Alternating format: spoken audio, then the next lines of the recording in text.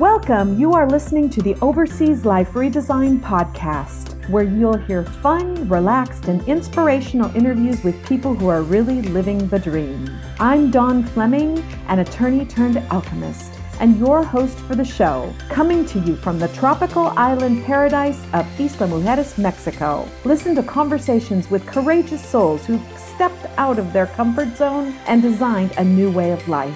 They'll share their experiences, wisdom, and offer practical steps you can take to redesign your life overseas. Listen and you'll believe. If you can dream it, you can achieve it.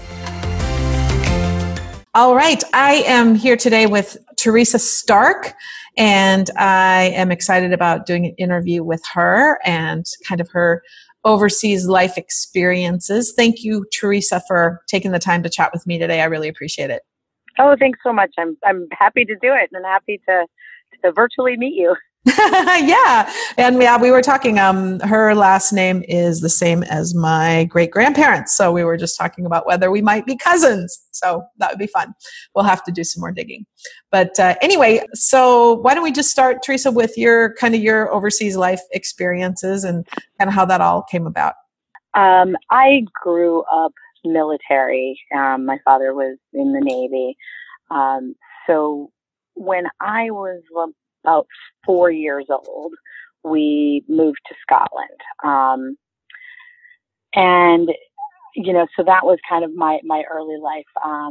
We lived in Scotland until I was almost in middle school. And although there it was a little bit different, because when I came back to the United States, I was several years younger. When in Scotland, you start first grade or primary school at age 4. So, and then I had a little bit different skill set with metrics and things like that. So, my growing up in Scotland was, just again kind of the start of my overseas life. We moved around within Scotland quite a bit, every 6 months.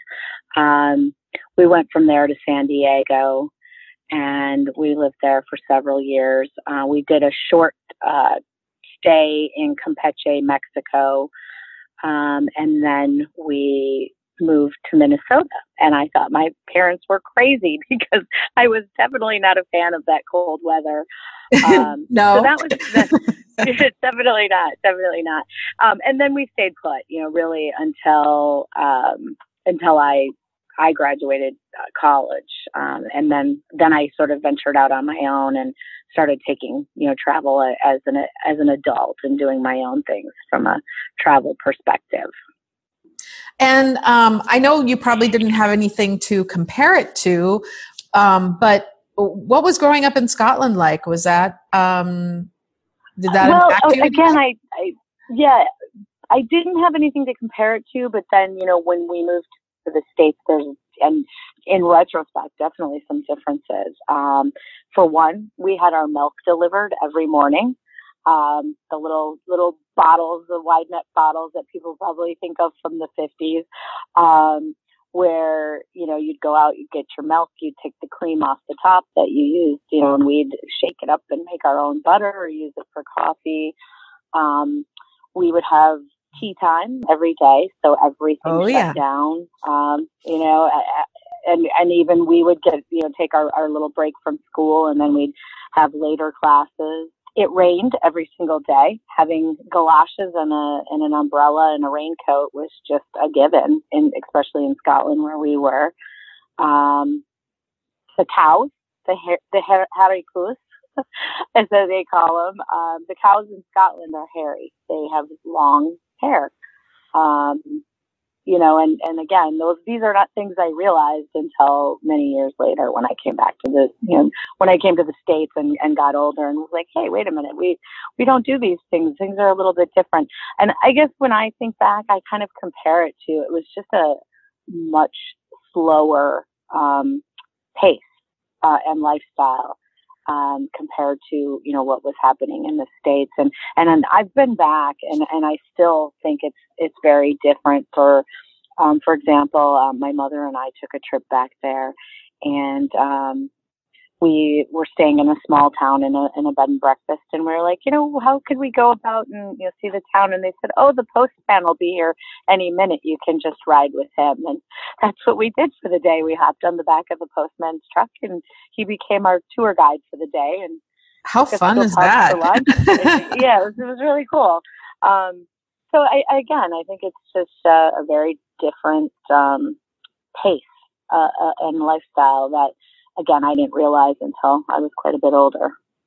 Sure. Well, one of the things that comes up, I guess, too, and why this is kind of a nice interview, a little bit of a change from the folks that I talk to that go places when they're an adult, is one of the concerns that people have is, oh my gosh, what about the kids?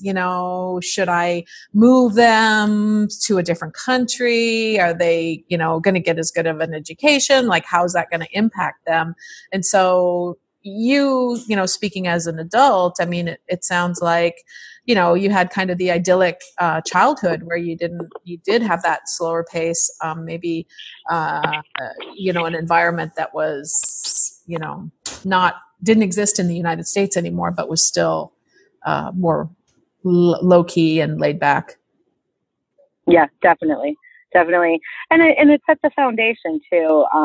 I think for my later lifestyle and being a military kid and moving around, to whether it was different bases, or just, different areas of the country, and, having that shuffle, it, I guess, gave me the foundation that it's okay. And it's not scary to pick up and move, which is, led me into, my adult travels. I traveled quite a bit on a vacation standpoint, but then in 2017, I took the big plunge and I basically packed up everything I owned, put it in storage, got rid of a lot of things. I actually gave my car to my son, and I left the country and traveled for the entire year, from January 1st to January 1st. And wow, good for you. That sounds fun. Yeah. Yeah. And that, what gave me the ability to kind of get a feel for a lot of different places. Cause we would be in a new country every month. And I actually did it through, it was a program or a group that I applied. So I wasn't completely on my own either. So I had a little bit of guidance and handholding, from that sense. And, they set me up where I had a living space or a place to stay, in safe areas, and then would also have a workspace, a dedicated workspace, so I could work remotely and that sort of thing. And so it helped in that sense. And then once I did that, it gave me kind of the sense of freedom. Okay, now I know what I'm doing. I've been handheld a little bit, and then I was able to do a lot more traveling on my own. Beyond that. Sure. So you were not by yourself? You went with someone else? When I did the year, it was a program, and there has since been several programs that have popped up that do that, where they will assist you and you basically pay a stipend. It's almost like paying your rent. It's more cost effective, obviously, than the United States. But they will help you set up, your rent, your living space, your workspace. Wow, that's cool. I didn't know there was such a thing available. So I might have to bug you for the link to that type of a service, because I think people would really like that. That sounds awesome.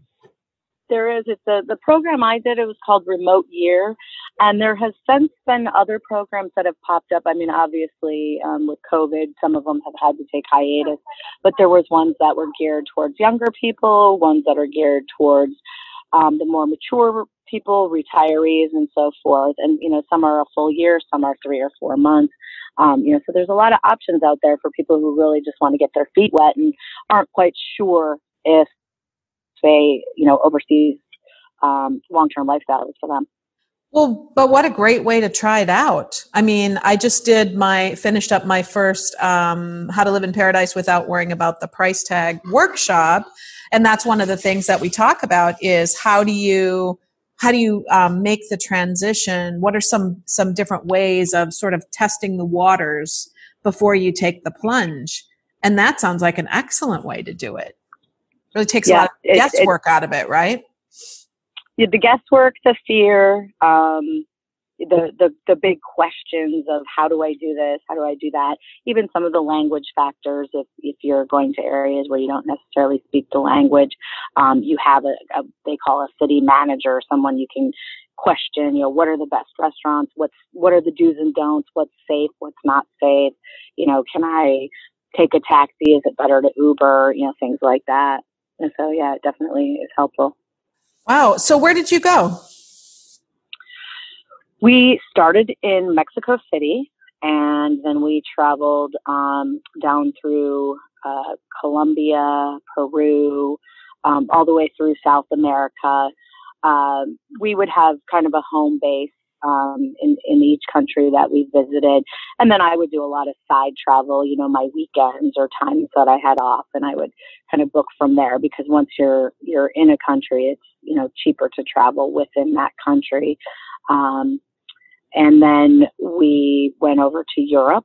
We were in Prague, Italy. And again, I did a 1 month kind of trip up on my own, using the trains, and traveled all about. And then we were in Asia, and we did Bali and Malaysia. And, again, we would travel on our own. We did Kyoto, Japan, and those are the three base points that we stayed in.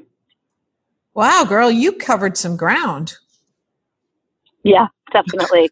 Made the most of my mileage, so all the travel that we did, and we would use those, use the travel reward cards and things like that, and, build upon that. And that's where you'd take those little side trips and those little extras that you wanted to do, the fun things that you wanted to do within each of those countries, and that sort of thing.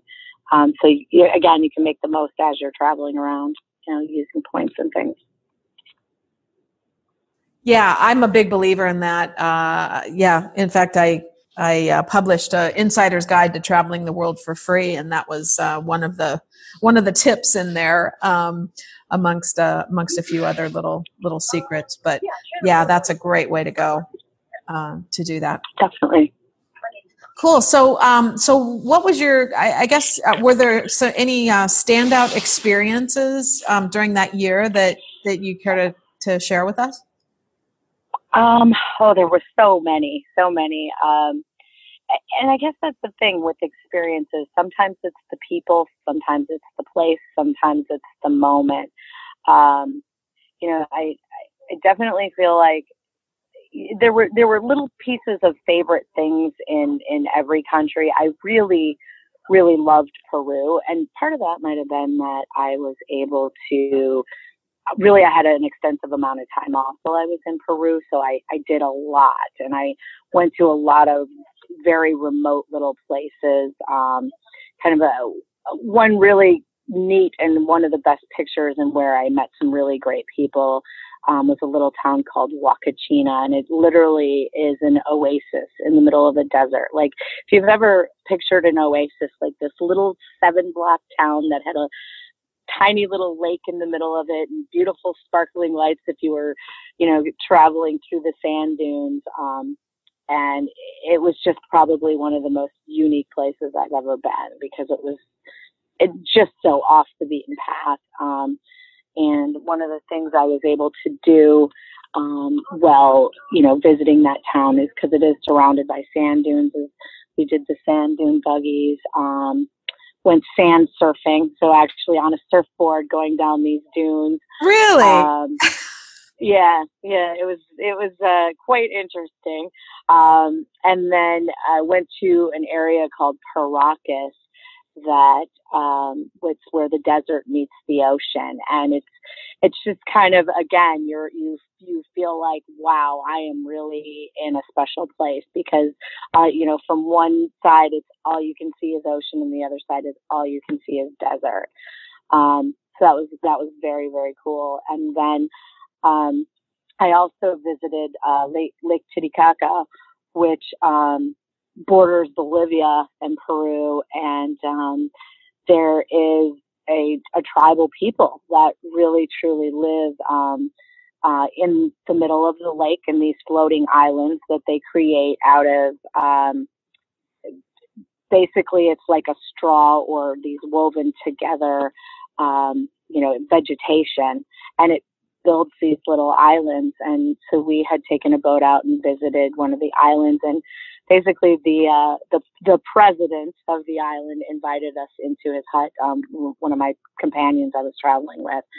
And so I got to visit the president of Lake Titicaca and sit in his hut and, take a look at his wife's crafts and things that they had done. And it was really one of the neatest experiences. I have to say that's one of them. There was so many, but again, that was just a really memorable period, because I got to do a lot of different things and just had a lot of really, wow, I can't believe I'm doing this moments. Yeah, really unique cultural experiences. It sounds like things that you just don't come across in a lot of places. Yeah. Awesome. Definitely. Well, I think this is a good time to take a break. I'm going to break for a second, and we'll be right back. Isla Mujeres is a Caribbean jewel off the coast of Cancun. Castilito del Caribe warmly invites you to enjoy our spectacular oceanfront villa located in the heart of El Centro and a short walk to Playa Norte, which is ranked one of the top 10 beaches in the world. With an ocean view of crystal clear turquoise waters overlooking both the Caribbean and Cancun city skyline, we offer a fabulous location for you to enjoy all the peace and tranquility you're looking for on vacation, while also taking in all the excitement the island has to offer, with activities either in walking distance or a golf cart day excursion away. Please visit CastilitoCaribe.com, www.CastilitoCaribe.com. We look forward to seeing you soon. Integrity Vacation Property Management. Trust, truth, results. From buyer's representative services to rental market analysis, staging, marketing, and full-service property management, achieving your goals is our top priority. Visit our website at www.integrityvpm.com and get our free guide, Self-Manage or Hire, a property owner's checklist of issues to consider. Contact us for a free consultation to see if we can help you maximize the return on your investments. Integrity VPM, raising the bar in vacation property management.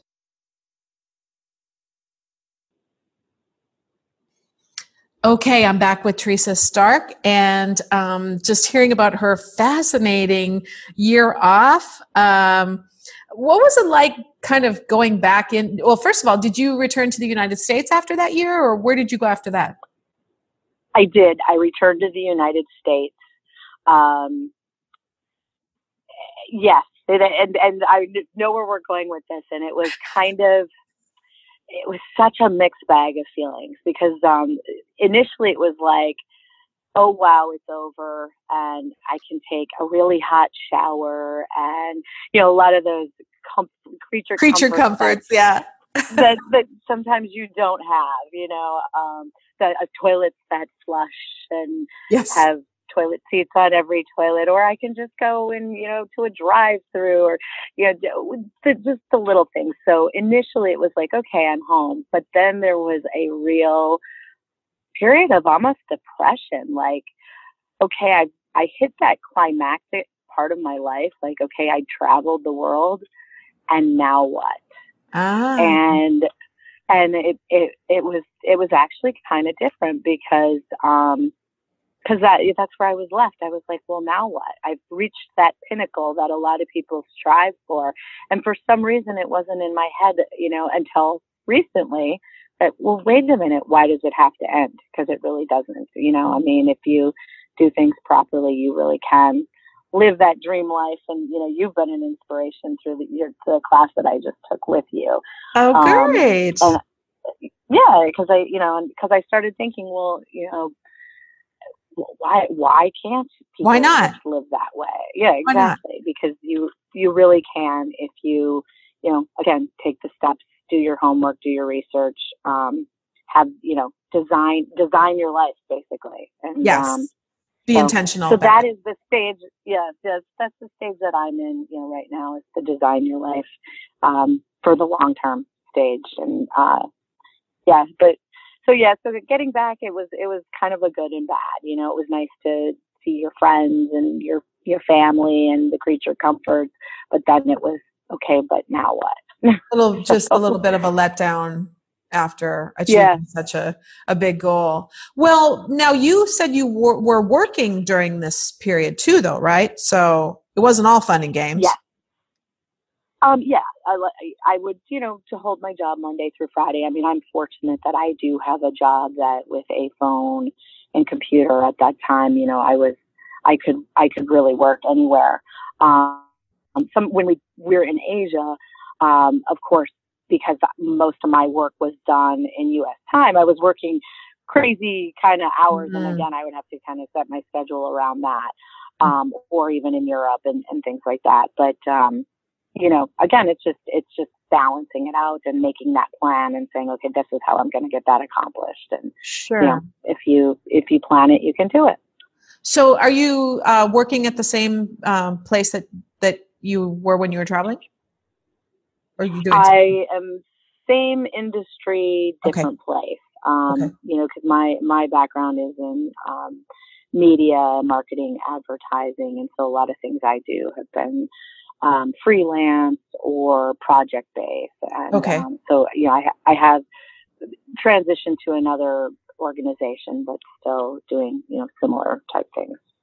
And is that pretty easy to do from a location, remote location for the most part?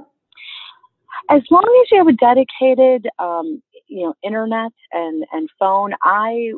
I traveled with a VoIP phone. I set myself up with that just so I would, not have to deal with spotty, cell coverage, data and things like that. And again, I worked in a lot of co-working spaces, which you can find all over the world these days. Okay. And even more so, outside of the United States. I mean, they've really just started to become more popular in the U.S., but, I found, especially in Central and South America and Europe, whether they're internet cafes or really actual co-working spaces, you can always find a great place to work. And sometimes it's, a little beach cafe that it just happens to have Wi-Fi, or sometimes it's like a dedicated co-working space. Right. And I'm sure they're just becoming more and more popular with everything that's going on, that we'll be seeing more of it. Yeah, absolutely. Absolutely. I mean, who knows, we don't have a crystal ball, but I expect a lot of people, if they've been successful working remotely or, during this challenging time, even more and more companies will see the value and the cost savings of, wow, people can be just as productive and sometimes even more productive when they're doing things kind of, around their own schedule. And then you don't have those overhead costs either. Well, absolutely. Yeah. And that's, it's going to be interesting to see how that impacts the commercial real estate market, right? All this excess space now that people realize we really don't need to pay for this. So you're in South Florida, Southeast Florida, is that correct? Yes. Palm Beach area is where I live, and I work in Boca Raton, Florida. Oh, okay. And so you've been there, and that's where you went when you returned from your trip? Yes. Okay. Yep. So you've been there for a couple of years now since you've been back? Yes. And any ideas where you think you might head head out to next? So I am really contemplating final destination, Costa Rica, and the Jaco, Manuel Antonio area. Costa Rica for a long time has been a spot for expats. They actually have really great programs set up, almost to kind of guide you through it. You inspired me. I mean, I'm got kind of three places that I'm leaning towards, but my top two are going to be probably Costa Rica or the Tulum, Acapulco area in Mexico as again kind of final retirement, long-term living destinations. Okay, and was Costa Rica one of the places that you traveled to on your year? During your year? That was not. Oddly enough, it was not. But Costa Rica is one of the places that I have traveled to on my own pretty extensively. Oh, okay. I went there just on a trip long before my year of travel, and I've been back about 8 times. So there's just so much diversity there in the culture, the ecosystems. I mean, you've got beaches, mountains, deserts, cloud forests. And they're just, it's a very, very educated country. There's just a lot of positives, and, people have been retiring there, for years. So they've got some really great, programs, and, they kind of make it easy for you. Sure. Yeah, no, I've heard that from a lot of folks. We spent a limited amount of time there, and you're right. Yeah, there's a lot of diversity. We spent a little over a week in Golfito, and maybe it's just the time of year, but I think they get like 150 inches of rain a year. It just seemed like everything was green, like even moss green everywhere, and then other places not so much like that. So yeah, there's certainly something for everybody in Costa Rica, and it is yeah. Popular and you can move around because their green seasons on the coast change, and they do actually call it their green season. And they get a ton of rain in like a 3-4 month period. But if it's raining on one side, you can go to the other side. Right. Yeah. Right. Well, cool. Is there anything that I haven't asked you that you'd like to share about your experience? No, other than, I mean, if anybody's thinking about it, I say just do it. Just do it smart. Do your research. There's so many groups out there, and people that are of this mindset that you can ask questions of, and you can almost build yourself a little friendship network before you go. And I think that always helps because at least you have a go-to or somebody you can call. So I mean, whether you're looking at going to several places or one place, with the internet, you can reach out and find so many people that are of the travel mindset that are more than willing to help and answer questions and give you guidance and direction. Well, and that's good advice, because like when we sailed, from Southern California and took our big trip, that community was so important.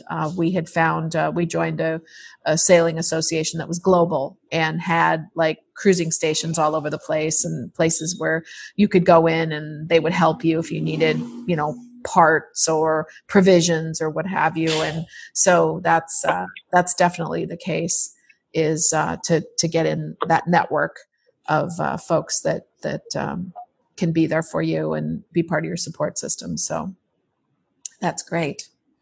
Well, good deal. Well, what a great story. You've had some amazing experiences. The only thing I didn't get a chance to ask you about, maybe I'll do that before we wrap up, is your time in Mexico. You said you did spend some time in Mexico.